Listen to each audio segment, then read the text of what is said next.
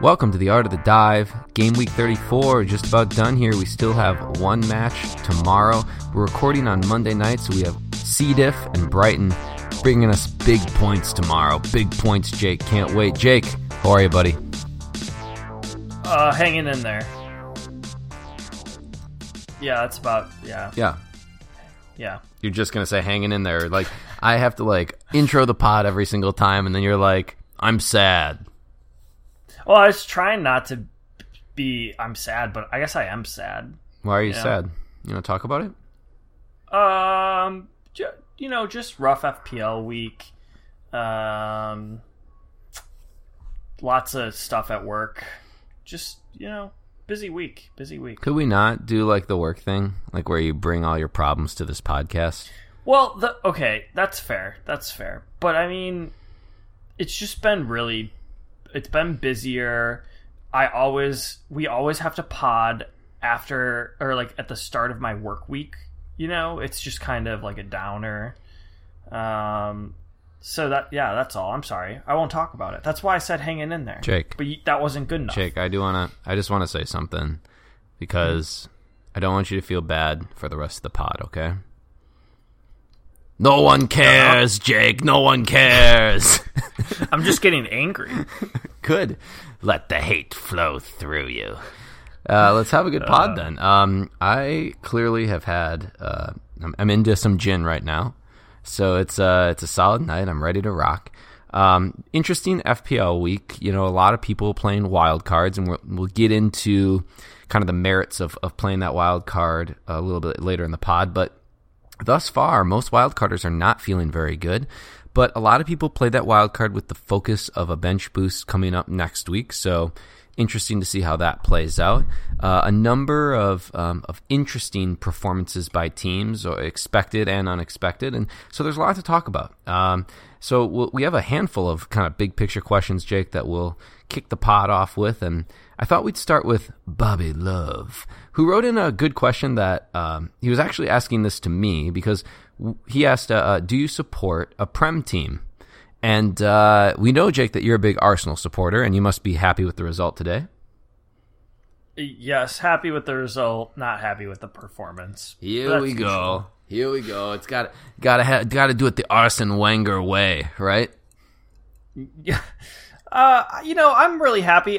From the beginning, I was kind of excited about Emery, and I thought he would be a good fit, and he has been. But a win is a win away from home, always good. It just is like when you're a man up, I would have expected a little bit more of a dominant performance. Yeah, and a lot of managers probably crabby with Laka getting sat, and then Auba, he gets that kind of ridiculous goal. Deeney with the red card, mostly just stuff to be mad about in the Watford-Arsenal game today. Yeah, exactly. I mean, we were talking about it. One of our friends was bringing in an Arsenal defender who didn't play. He wanted to bring in Kolasinac, and he didn't congratulate me for telling him to stay away. But I thought it was funny because I didn't realize at first Kolasinac didn't play. I woke up midday because I'm on overnights and, just saw that they were up 1-0, got excited. And then... I realized this is their first clean sheet away from home the entire season. Wow. Yeah, that's terrible. And just crazy. Yeah. And, our bud always gets mad because he also wanted to bring in Pogba. He blamed us last week for telling him not to go with Pogba. And I was like, you can't really blame us for that when he gets 2 PKs. He didn't score in the run of play. I mean, yeah, it would have been really good for him to have Pogba, but I still stand by the fact that Pogba's not really a great player for the rest of the season with his positioning on the field. I don't understand how you went from Arsenal, Watford, and Arsenal keeping it clean to Pogba getting pens, but that's fine. It's all the anger. I was just about to say I'm digressing, but all these thoughts flowing through my head right now. All right, well, save them for when it's appropriate to share them, please. That would be really great. So for me, do I support a Prem team? Jake, do I support a Prem team? I would say that you support Spurs. Yeah, so I'll give you a little background on my Prem support. So growing up, we didn't have, when Jake and I were kids, there was no Premier League soccer really in America. And when we got probably into high school, so when was that, Jake? Like 15 years ago, 15 years ago now, right? So about 15 years ago is when it was first being introduced like into America. You could probably get games like on the East Coast or the West Coast if you had a special cable package or something like that, but we weren't getting them on regular TV. But that was the first time that they were starting to show. And at the time, a lot of Liverpool games were being shown, and so I'd watch Liverpool play. And later into my high school years, I really liked Fernando Torres, El Nino. I think the timeline is lining up correctly. And then I got into college, and Jake and I roomed together. He was a big Arsenal fan, so I had to watch matches with him. But I never really identified with a team, and really the only team that I have identified with probably is Spurs. And the reason for that is I'm kind of a fan of teams that at least produce the facade of having a strong youth culture and the idea of bringing youth program players through. I'm not a huge fan of the teams that go out and buy. Spurs have been the complete opposite of that. So I wouldn't say that I like follow Spurs religiously or like cheer for them unconditionally. I like the Prem for the theater of it all, for the spectacle, which I'm sure English fans like maybe have a hard time understanding because they have a lot more allegiance to specific teams. But yeah, that's kind of where I stand. I guess I'm kind of a Spurs supporter. So how was that for an answer? It was poetic in a sense, wasn't it? Yeah, it was poetic. I think that's fair. I also think it's funny that our two teams that you somewhat follow, I follow a little bit more strongly, are bitter rivals. It just makes sense. It does. It certainly does. And one team's an idiot, a bunch of idiots, and the other team's cool. Yeah, exactly. I would agree with that statement. Arsenal's the idiot team, if you didn't follow. Yeah, no, I didn't follow there. Okay. Another good big picture question from Mark. And he wrote in and he asked, what was the worst piece of advice that we've given this season? I think it's a good question. I can tell you what mine is right off the top. So I'll let you think for a minute, and I'll tell you what mine is. My worst piece of advice this year was in the first half of the season, saying that Matto was a bad pick. And in reflection, I will say why I thought that. At first, he didn't necessarily have the stats to go with him, but the price was good and the team was up and down. But mostly the reason I realized that I was saying that is because I was so mad that I missed out on him. like I completely botched it. So I just was angry and was like, nope, stupid pick. Yeah, I mean, he wasn't like a Pascal the year before, but we would have done better if we had started with him in our team or had him in our teams more frequently. But I mean, you've done really well without him in your team for the majority of the season. That's true. How about yours? So, do you know what yours is off the top of your head? Yeah, I think I was thinking back on it. I think the fact that we were talking about Salah being essential for a long time. Not essential, because we don't like to use that word, but we really thought Salah was a key man to have. We weren't scared of the price. And I mean, yeah, most of FPL felt that way too. He was owned by a large amount of people in the beginning of the year, but I feel like his support has just been dwindling throughout the season. I honestly would have to look at how many times he gets transferred in and out per week, and it's gone up and down. But overall, I really think you could have gotten away the majority of the season without having Salah. Yeah, I agree with that 100%. And one thing that I think will be really interesting to look at next year, especially with how great of a season somebody like Sterling has had, is a player at 12.5 or 13 ever worth it? Mm-hmm. I think that'll be something to really dig into. And rarely in this game do we see players that hit those numbers. I think Van Persie was one year. Yeah. I'm trying to think who else has been up at 13. I mean, Salah started the year at 13, right? But did anybody? Mm-hmm. Nobody else did this year. Nobody did last year. Did Sanchez after his monster season? I think maybe. Yeah, he might have. He was the other one that was coming to mind, but yeah, Van Persie was the first one I thought of. Yeah, I just think it's so rare that a player at that price can return at a reasonable clip to make them worth the money. So it'll be something interesting to talk about, maybe like kind of in the off season, maybe do a little research on. But yeah, all right. 2.0. I'm looking at players who I was happy to let go on wildcard who came in with returns: Frazier, Wilson, Pogba, Sterling, Salah.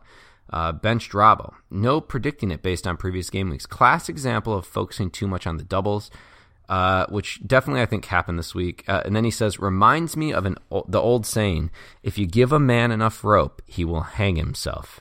In this case, having unlimited transfers gave me too much rope. I'd like to start by saying that that's an incredibly dark saying. I mean, I like the saying a lot because I'm a big fan of metaphors and sayings. But I was kind of thinking, like, give a man a rope and, he'll tie your shoes, or, or something maybe a little less like suicide-y. I don't know.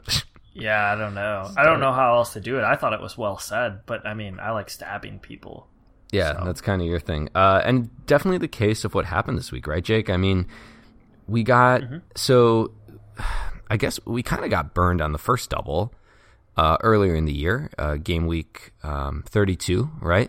Where a lot of people kind of set their teams up for 32. It wasn't, no, I shouldn't say we got burned, right? It just was not necessarily as fruitful as those that had planned their entire strategy around that, what we're expecting.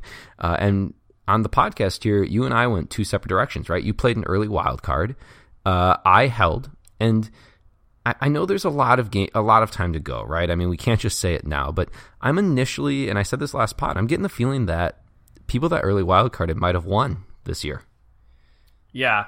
I mean, 2.0 is so correct, and I didn't even have rope to hang myself this week, and I hung myself. And we'll get into that later, but yeah, if I would have just stuck with my guns, I would have flown this week, and I would be sitting pretty. I almost can guarantee you I would have been in the top 100K, which is, it's a big achievement. I've only really been doing this for 2 full years now, 2.5 years. So a pretty sad, disappointing week for me. And it seems like we've done this repeatedly, or at least I have, twice this year. And then in years past, I remember doing it. It's just these double game weeks.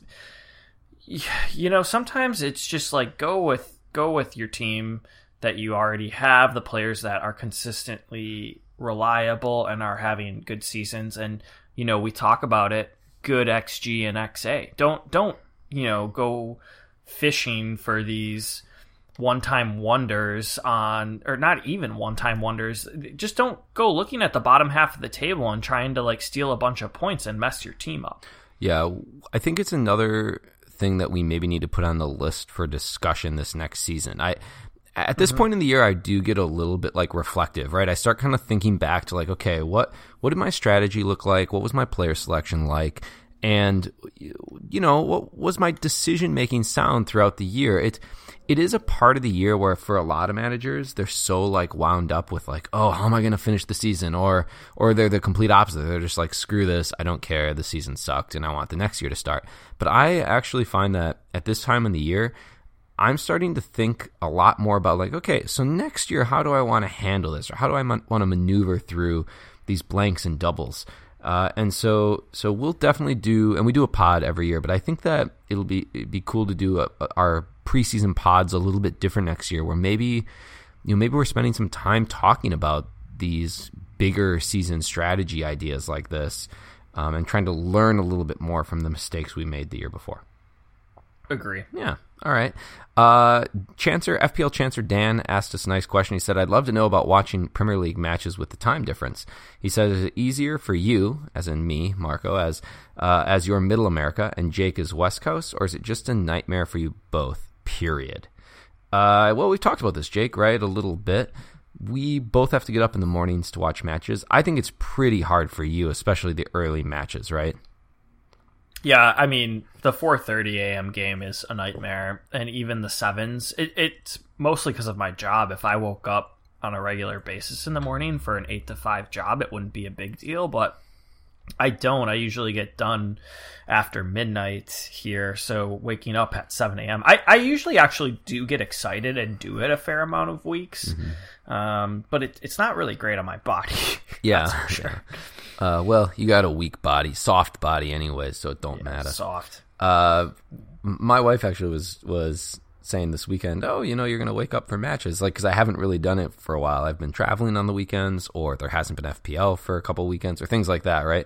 And so, yeah, I like getting up for the matches. The early match for us starts at 6:30 a.m., and I don't mind getting up. I love making, like, a pot of coffee. I love just sitting and watching the games for a little bit. But I think it brings, like, a pretty good question that we haven't talked about a ton, and that is, do you like to provide advice on FPL, which is something that we kind of do. We kind of just talk about things, but we give some advice too. Do you have to watch all the games to like be good at picking players and to provide advice? What is your initial thought on that, Jake? I would say it depends, or yes and no. Well, that's a great answer. Thanks. Well, I'll give a better answer. Yes, it does very much help. It is a time suck, and it requires a lot of time to watch the games, and the problem is a lot of games go on at the same time, so you can't watch them all at once in reality. So a lot of it has to do with, again, looking at underlying statistics, and you can go over the highlights of the game. But yeah, watching the games help.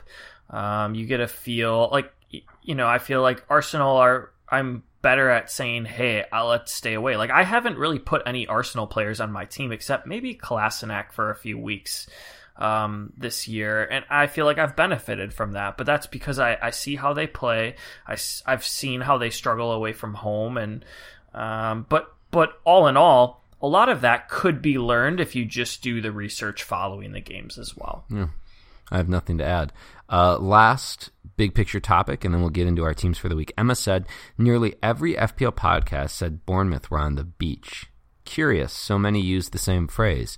Do later podcasts all listen to each other so the prevalence of groupthink increases? Original thoughts to be encouraged.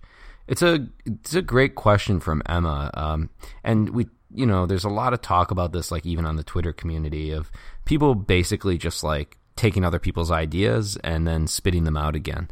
I would like to say that we do tend to be one of the first podcasts out, not always, but we tend to record on Sunday or Monday most weeks.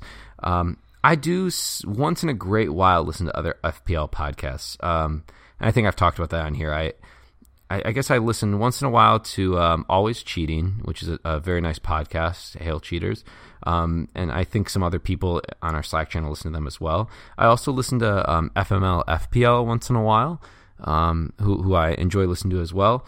They both offer something different. I don't really listen to any other podcasts. I've tried, some other ones.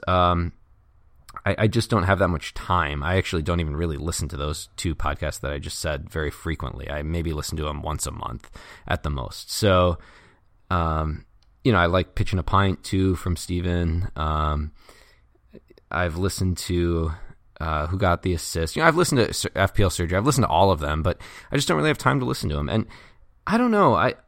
Is it an issue of groupthink, Jake? Do you listen to other podcasts and hear like some of the same things, or no? I think that's a fair statement if you do. I listen to a lot of podcasts in the beginning of the year, and as the year goes forward, I think I listen less and less, more because I feel like I've gotten into my own groove partially, and like you said, time.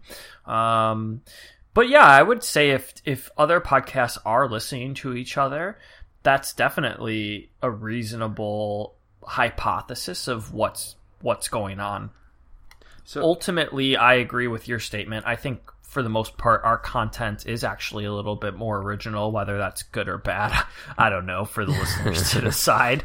But yeah, I think that ultimately Emma's starting to bring up my nightmare of a week by saying this. And I will honestly say, I did not listen to any other podcasts. I made my decision to get rid of Fraser this week solely based on Bournemouth's recent performances and the fact that they hadn't been returning very well. And it ultimately was a terrible, terrible decision. And it just proves how this FPL game is very difficult to determine what's going to happen from a week-to-week basis. Well, I think it's a perfect transition, Jake, because I think it's time to get into our teams. And I have developed a new section of the pod.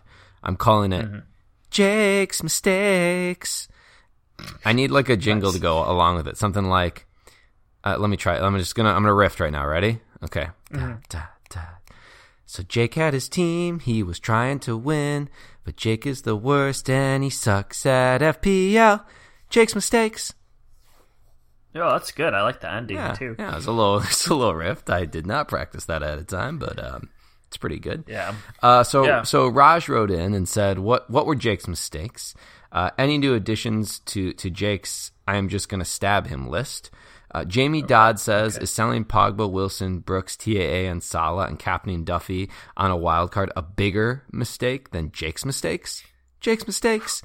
Shotgun said, "Is Jake's mistakes a new section of the pod?" Yes.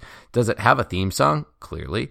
I'd really like to hear thoughts on captains for next week's. No standout as far as I can see. We'll hold the captains for the end. Jake, what were your mistakes? Jake's mistakes? Yeah, let's hit this.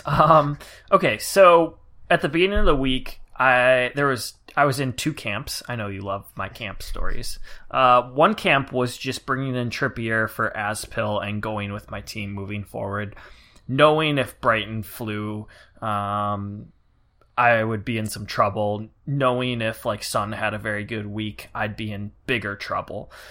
So ultimately, I decided to bring in Son. And to do that, I had to not go with Trippier, which ultimately wasn't bad. And I picked Digne from Everton, and I thought that was a great, like, sneaky pick. And lo and behold, Everton looked like absolute dog shit against Fulham, one of the worst teams in the FPL history. Pretty embarrassing. So that didn't go well, and I might as well have just brought in Trippier, who didn't even play. So that was mistake number one. And then mistake number two was captaining Son, who ultimately that's a little hard. I mean, he got an assist. He played like 3 minutes. That's great. At least he did return, so I can't complain too much there.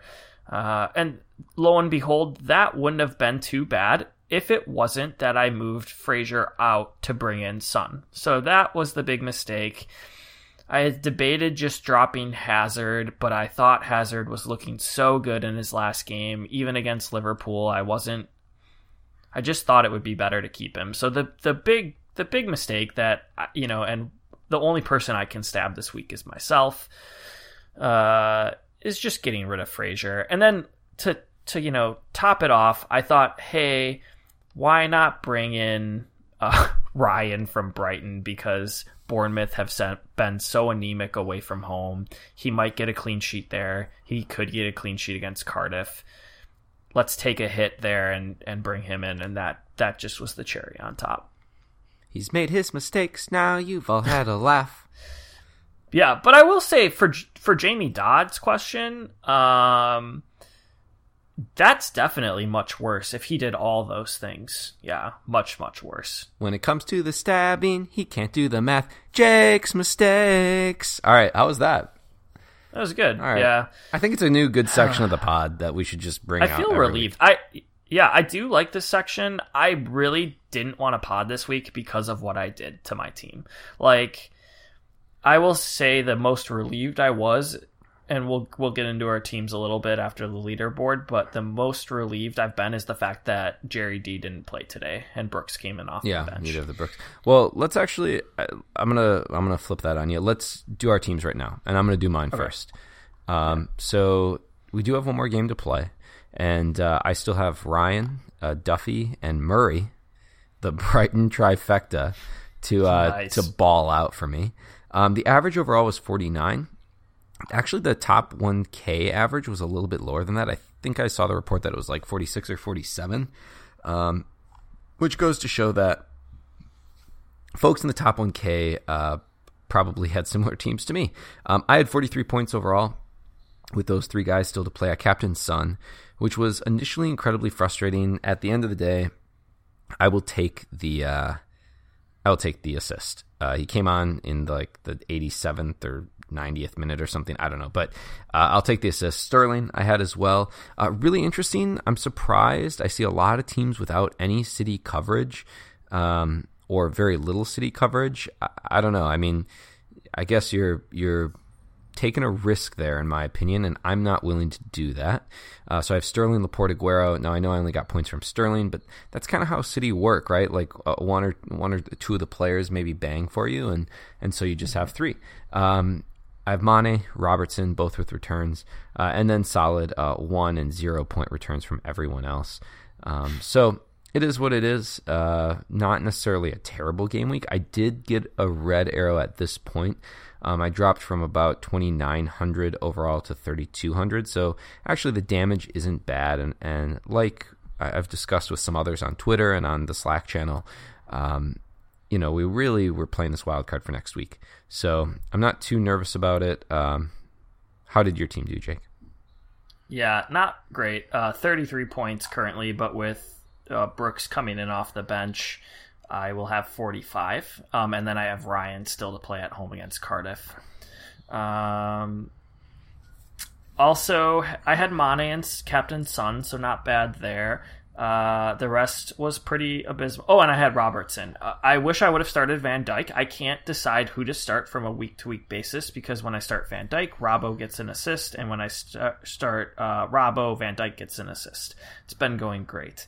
I guess I should just start both of them, and then when I do that, they don't keep a clean, and neither of them get an assist. But we are talking about the best defense in the league, right? So I know. It's just them. I should have. You're right. Yeah. I liked Pereira away from or at home against Newcastle, and lo and behold, Newcastle get a 1-0 goal, and it's not Rondon. I liked Everton. I liked Dinge, even though it was away to Fulham. I guess Fulham's attack isn't terrible. Like that's the only redeeming aspect of that team. But that was bad. So.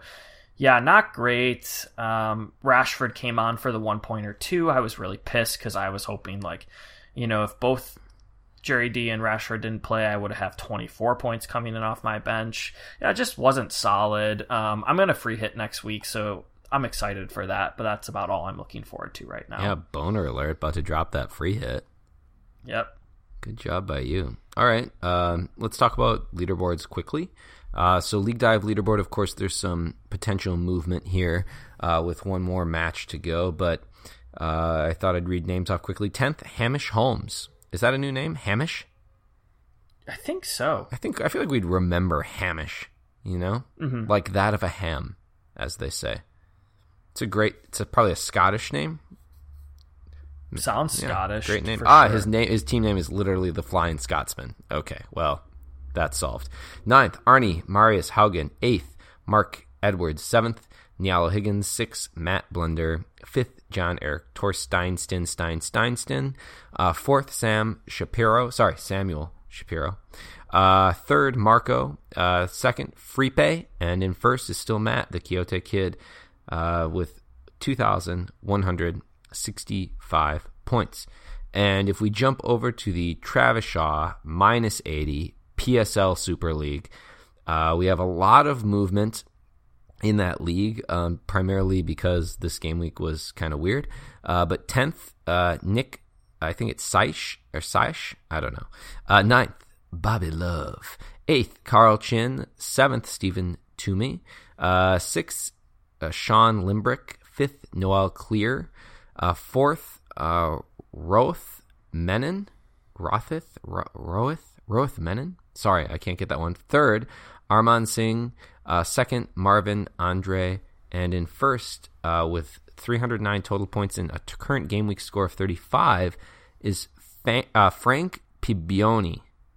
Pibwin. Well, I got one of them, so yeah, there. Yeah. Congrats to those that were performing well. 2.0 Sex Sounds pulled some data or found somebody that had pulled some data for our League Dive leaderboard and Travis Shaw League. So for League Dive, the top captain was Duffy, and then right after him, pretty close, was Sun, and then third was Aguero. And then for the Travis Shaw League, Sun and Duffy were the big captainers, both pretty closely captained.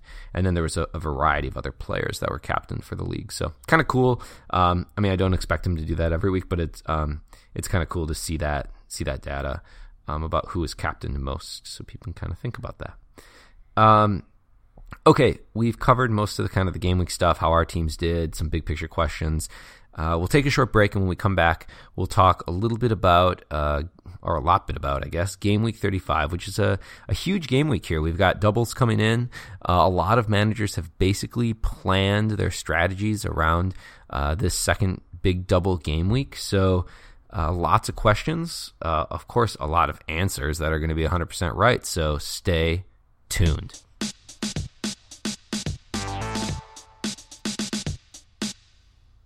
Welcome back to the second half of the pod. Lots of double game week questions here, but Jake just reminded me on the break. He said, how did we forget Lucas Moura? It's a really good question. So, of course, Lucas bangs a hattie. I enjoyed watching him get his son and bring his son out onto the field afterwards. He's got a little, 1 or 2 year old little boy who was kicking the ball, and the whole crowd was cheering for him as he was doing it. It was pretty hilarious. But Jake, we totally missed the boat on that, didn't we?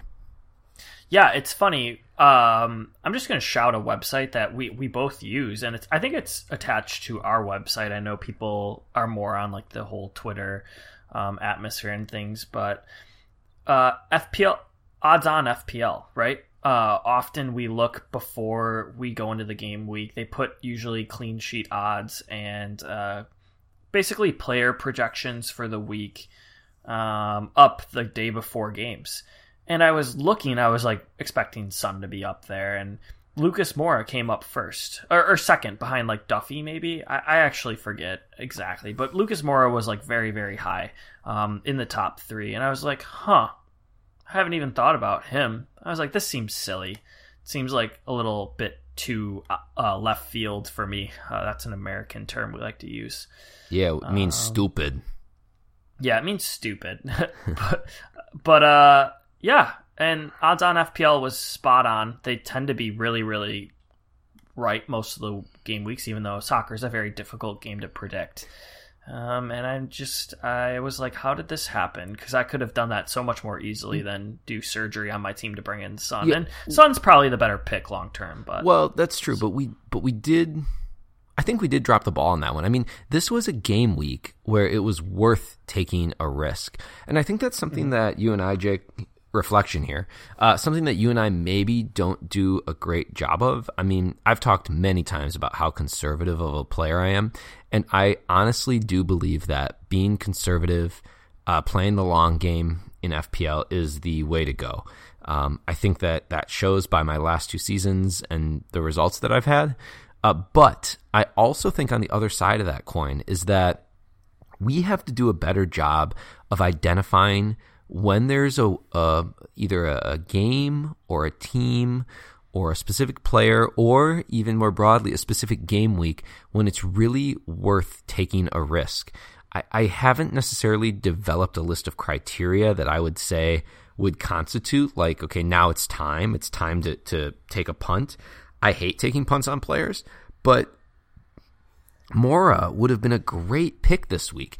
We knew that he was very likely to play. We knew that he was likely to play in an attacking position. We also knew that there was high risk that Son may be rotated in some way despite all of the injuries on that team.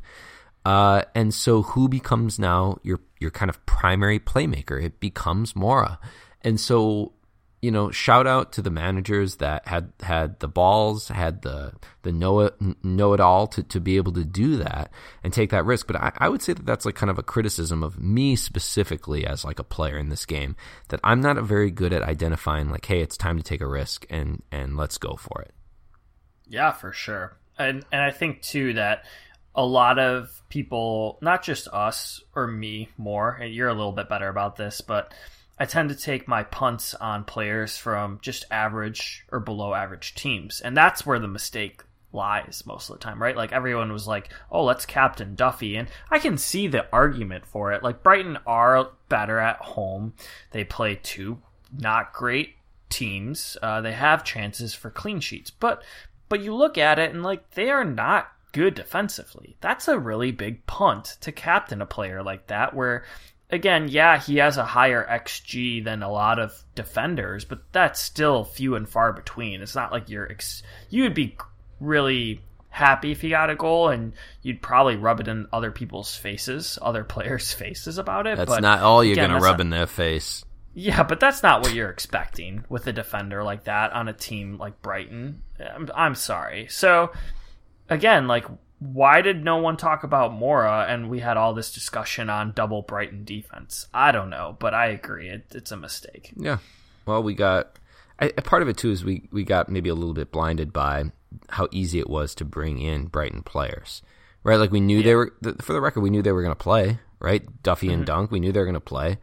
Mora, it was a little bit more up in the air, but not necessarily. Like if we would have read the stars a little bit, right? Maybe that would have become more clear, but something definitely to work on and to be better about, be a little bit more open to some of those ideas, and something like that, right? Could like completely change a season for you if you would have brought a player like him in. And I don't know that I would have captained him, but I definitely would have considered bringing him in if I would have been maybe a little bit more open to some of those ideas. But anyways, we have a handful of questions, not a ton, but kind of like bigger questions that focus on the double game week that's coming up here. So 35, tons and tons of games. Some are spaced properly that, we feel pretty confident that players will play in both. Some not so much. So it'll be kind of interesting to see how that plays out. It's always a risk in the double game weeks, but let's just get right into it. Thomas Bracken wrote in, for those who wildcarded this week, he's referring to 34, should we use a free transfer to take out someone like Duffy or Ryan and improve the bench boost team? Or should we hold it to have 2 free transfers going into 36? Now, Jake, obviously, a question like this is very dependent on your team, but let's just try to use that information that we have there. What is your initial thought on that? I would try to wait, personally. Me too. I like the idea. I mean, I get the idea, right? The idea is like, all right, I'm playing this bench boost. I want to have the best bench boost team possible. But actually, what I'm thinking about doing is saving and then dumping my Brighton players. With my 2 transfers. I'm probably going to get rid of Murray, and I'm probably going to get rid of one of the defenders. And if you wildcarded this week, you probably brought in a good front line, 3 very good players. What I would advocate for, let's say you have a Murray, or you have, unfortunately now, a Deeney, or something like that. Well, if you have Deeney, you probably need to take care of that issue. But what I would advocate for is dropping one of your strikers, maybe to Sinclair, like from Watford. He's priced at 4.4, and then using that money to upgrade one of your Brighton defenders in game week 36 for 36, 37, and 38.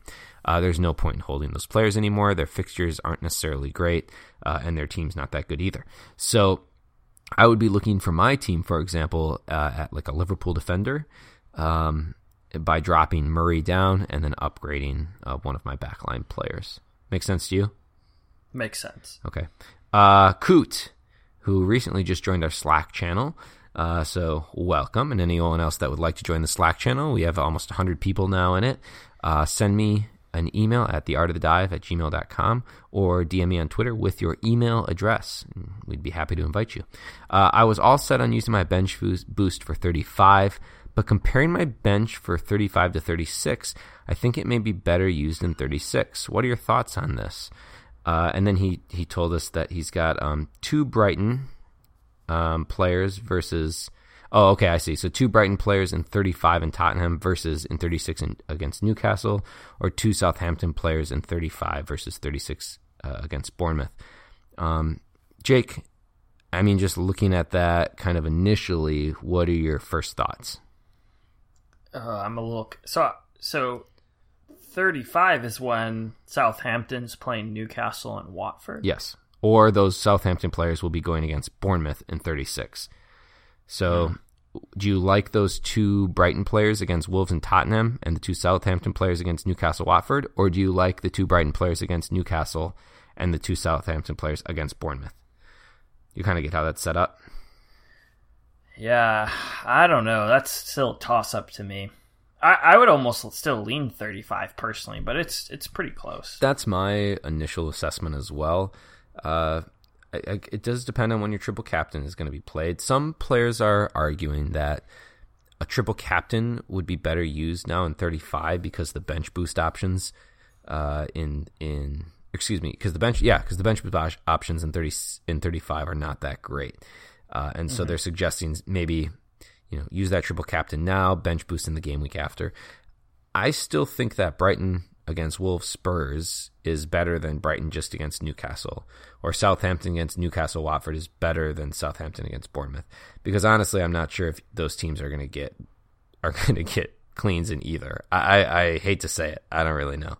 The other thing that I would consider is that move that I just talked about in the last question, that you might be wanting to drop a forward down or even dump a defender and upgrade somewhere else. And so in order to do that double move, you need to have, you're going to want to use your bench boost now when your bench is full of players that are playing. So that's just the way I see it. I don't necessarily think if you bench boost in 36 that it's a bad idea.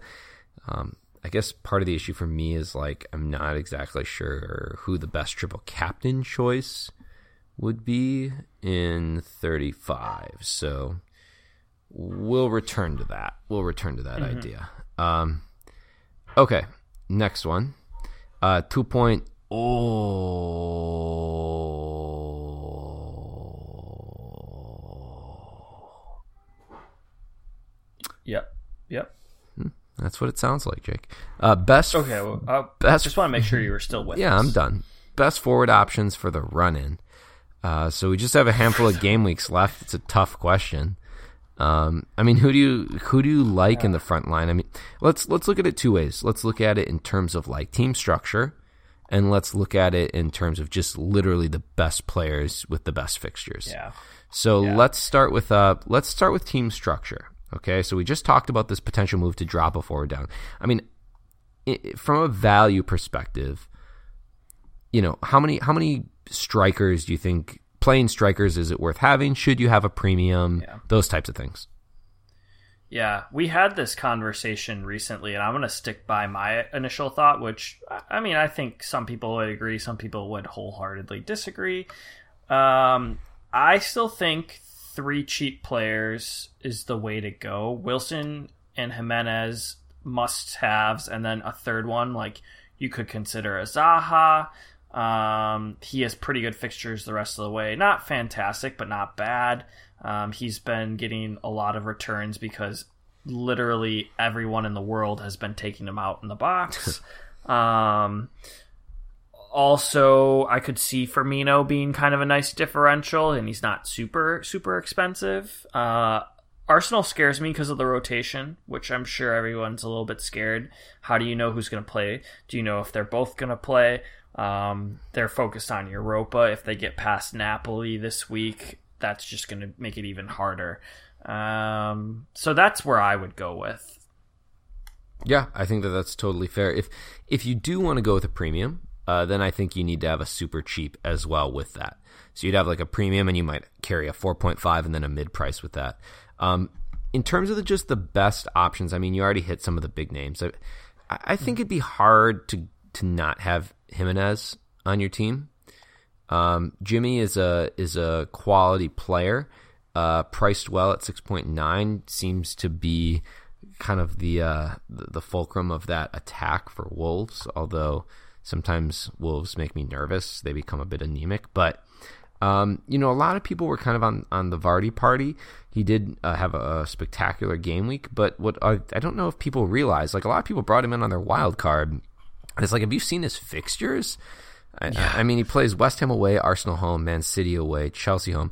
Don't get me wrong. I know that Jamie Vardy is a kingslayer, that he'll go out and bang goals against good teams, but that scares me off of him as well. premiums, obviously you can't touch Kane because he's hurt. Aubameyang can't touch. So Aguero's the only premium that I would really be considering. Now, what about we haven't really talked about like United, Rashford and Lukaku. And so Rashford played sparingly in the West Ham match, just 35 minutes. Lukaku started up top, I believe. Yes, he did. And he played about 74 minutes, didn't have any returns. Do any of the United assets interest you?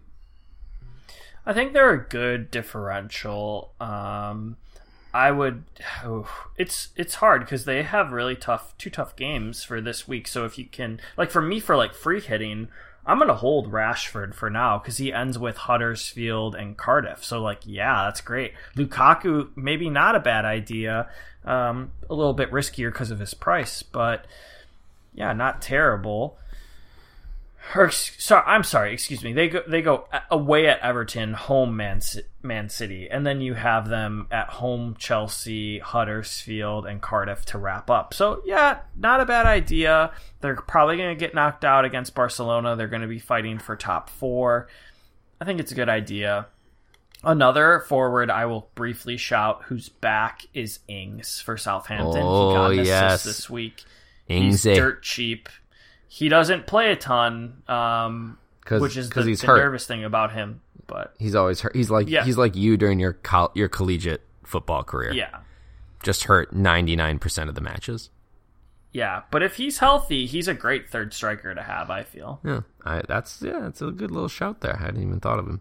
Okay, Trophy wrote in, Steve, for those that have removed Salah, should we be thinking about fitting him back in? If not the Cardiff game, but the home tie against Huddersfield, and then giving him the triple captain. So that's what a lot of people are thinking about now is where and who do I get that triple captain chip on?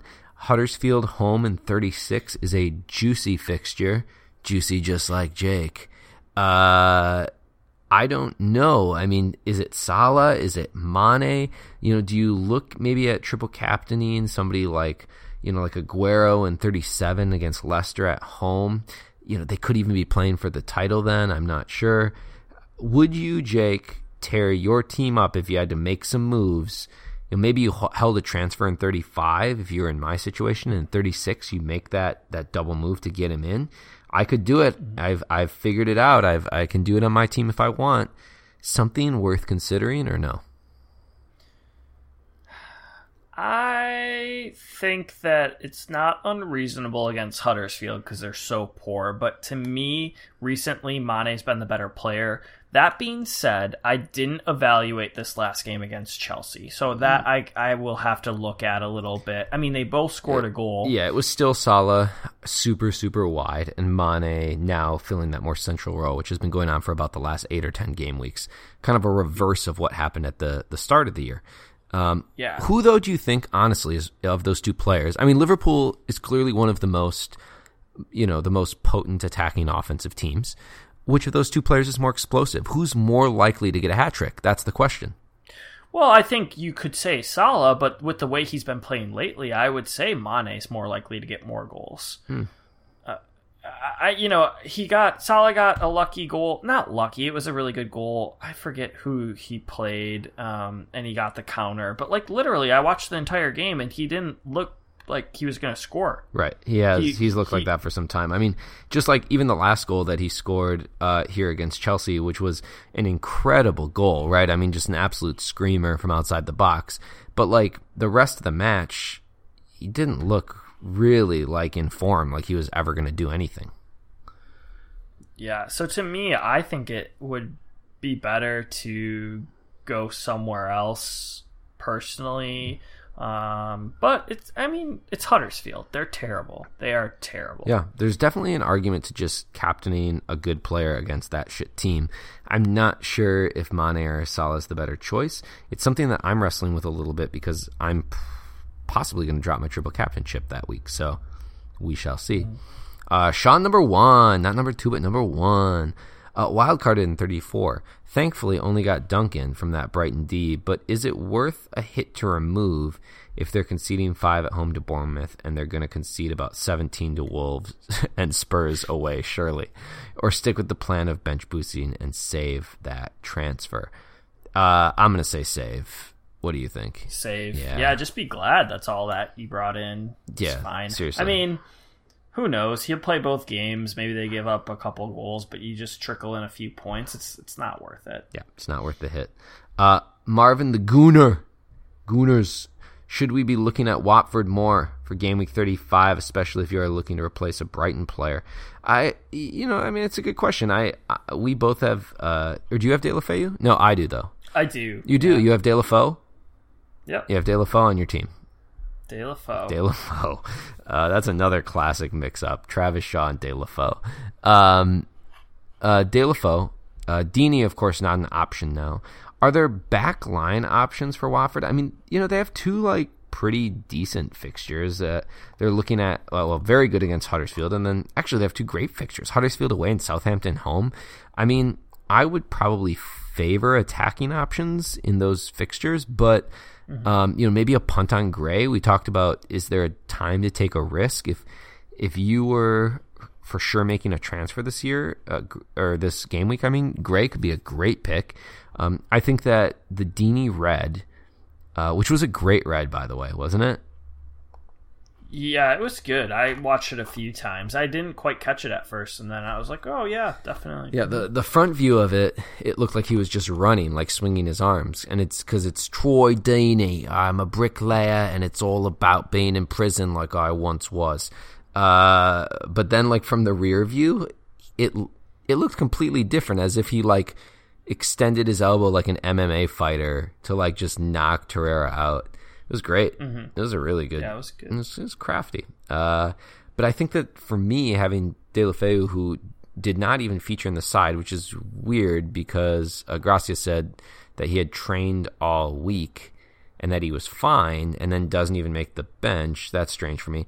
But I feel better about it now. Deeney's out, and I feel like De La Feu is now going to play both matches. Are there any defensive options that maybe you might consider? That's a tough one. Yeah, I would have to look into it a little bit more. I mean, I'm trying to think who they even had play today in the back, because Halabas has been injured. That's why. Right. I mean, he would be the one to have. So I would say no without him. The other outside backs probably just aren't going to be getting up as much as you want. And I mean, you could do it because, again, Huddersfield maybe won't score a goal, but they are at home. But Southampton, I think, is going to score on Watford.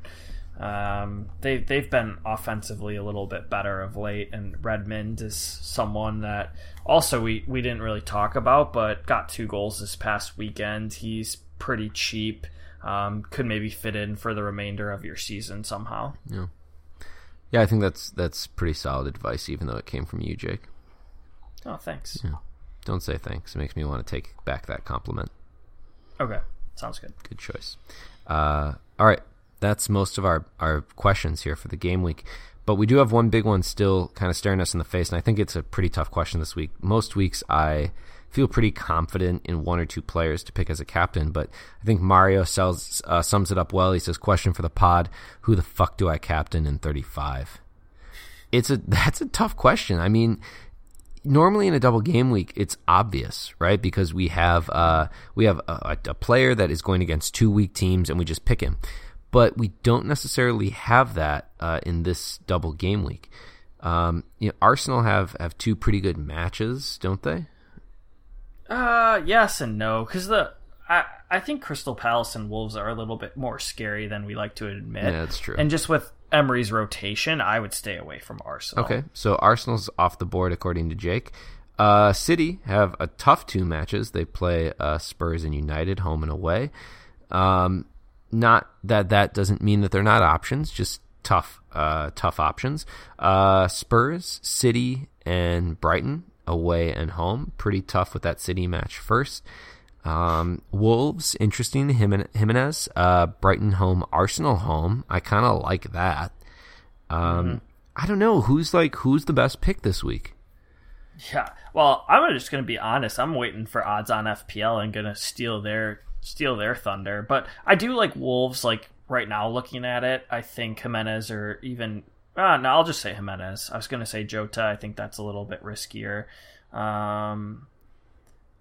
He's, not as expensive as I usually reserve for my captains, so it kind of, again, is a little bit scary, but they have 2 home fixtures, and they're pretty decent at home.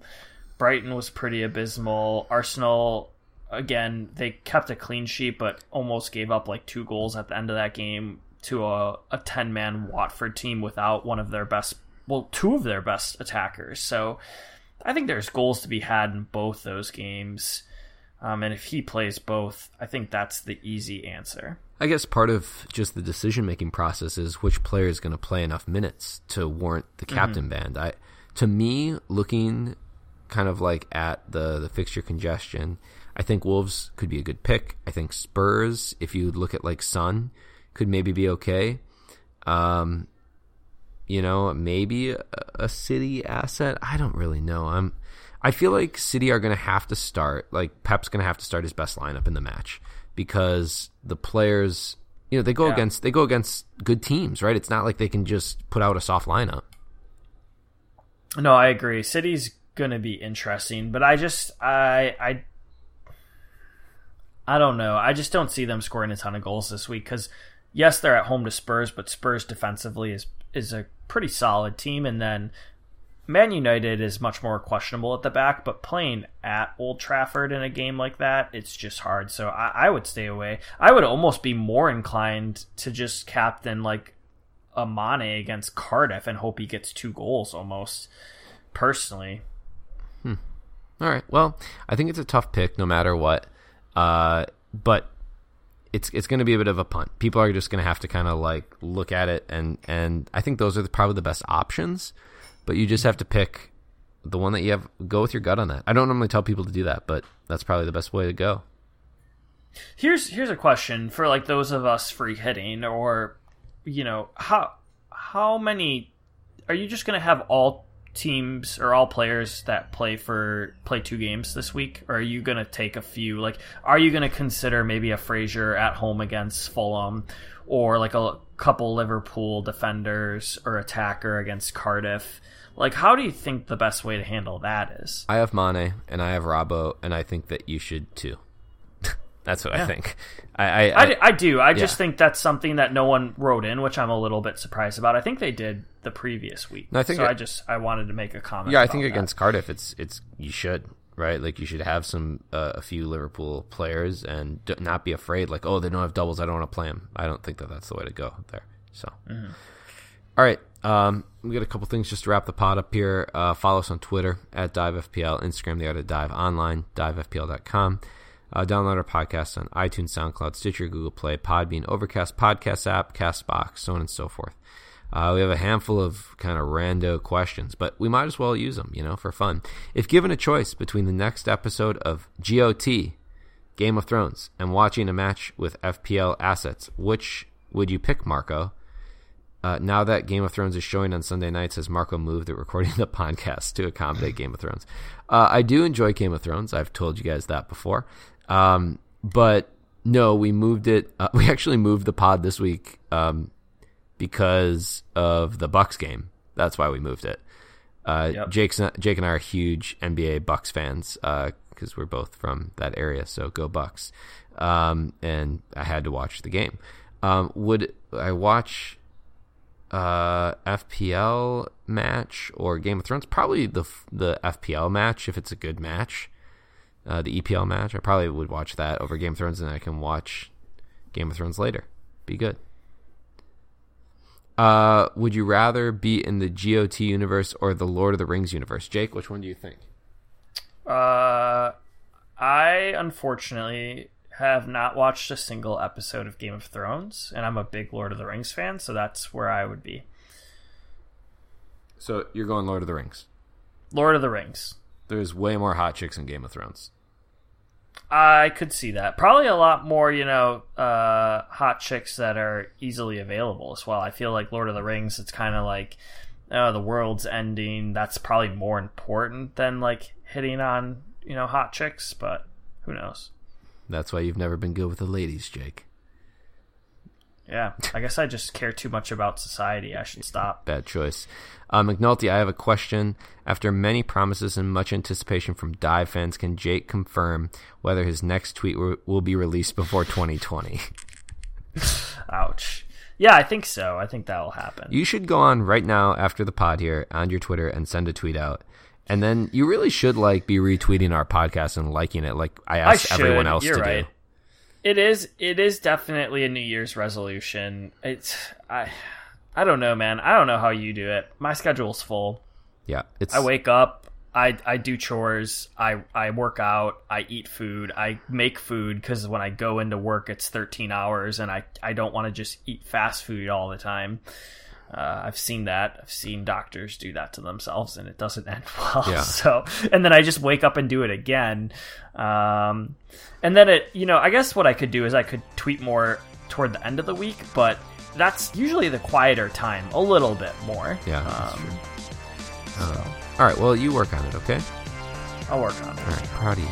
But yes, before 2020 for sure. Yeah, you have some time. Okay, let's get out of here, buddy. I'm Marco. And I'm Jake. And remember, you should dive.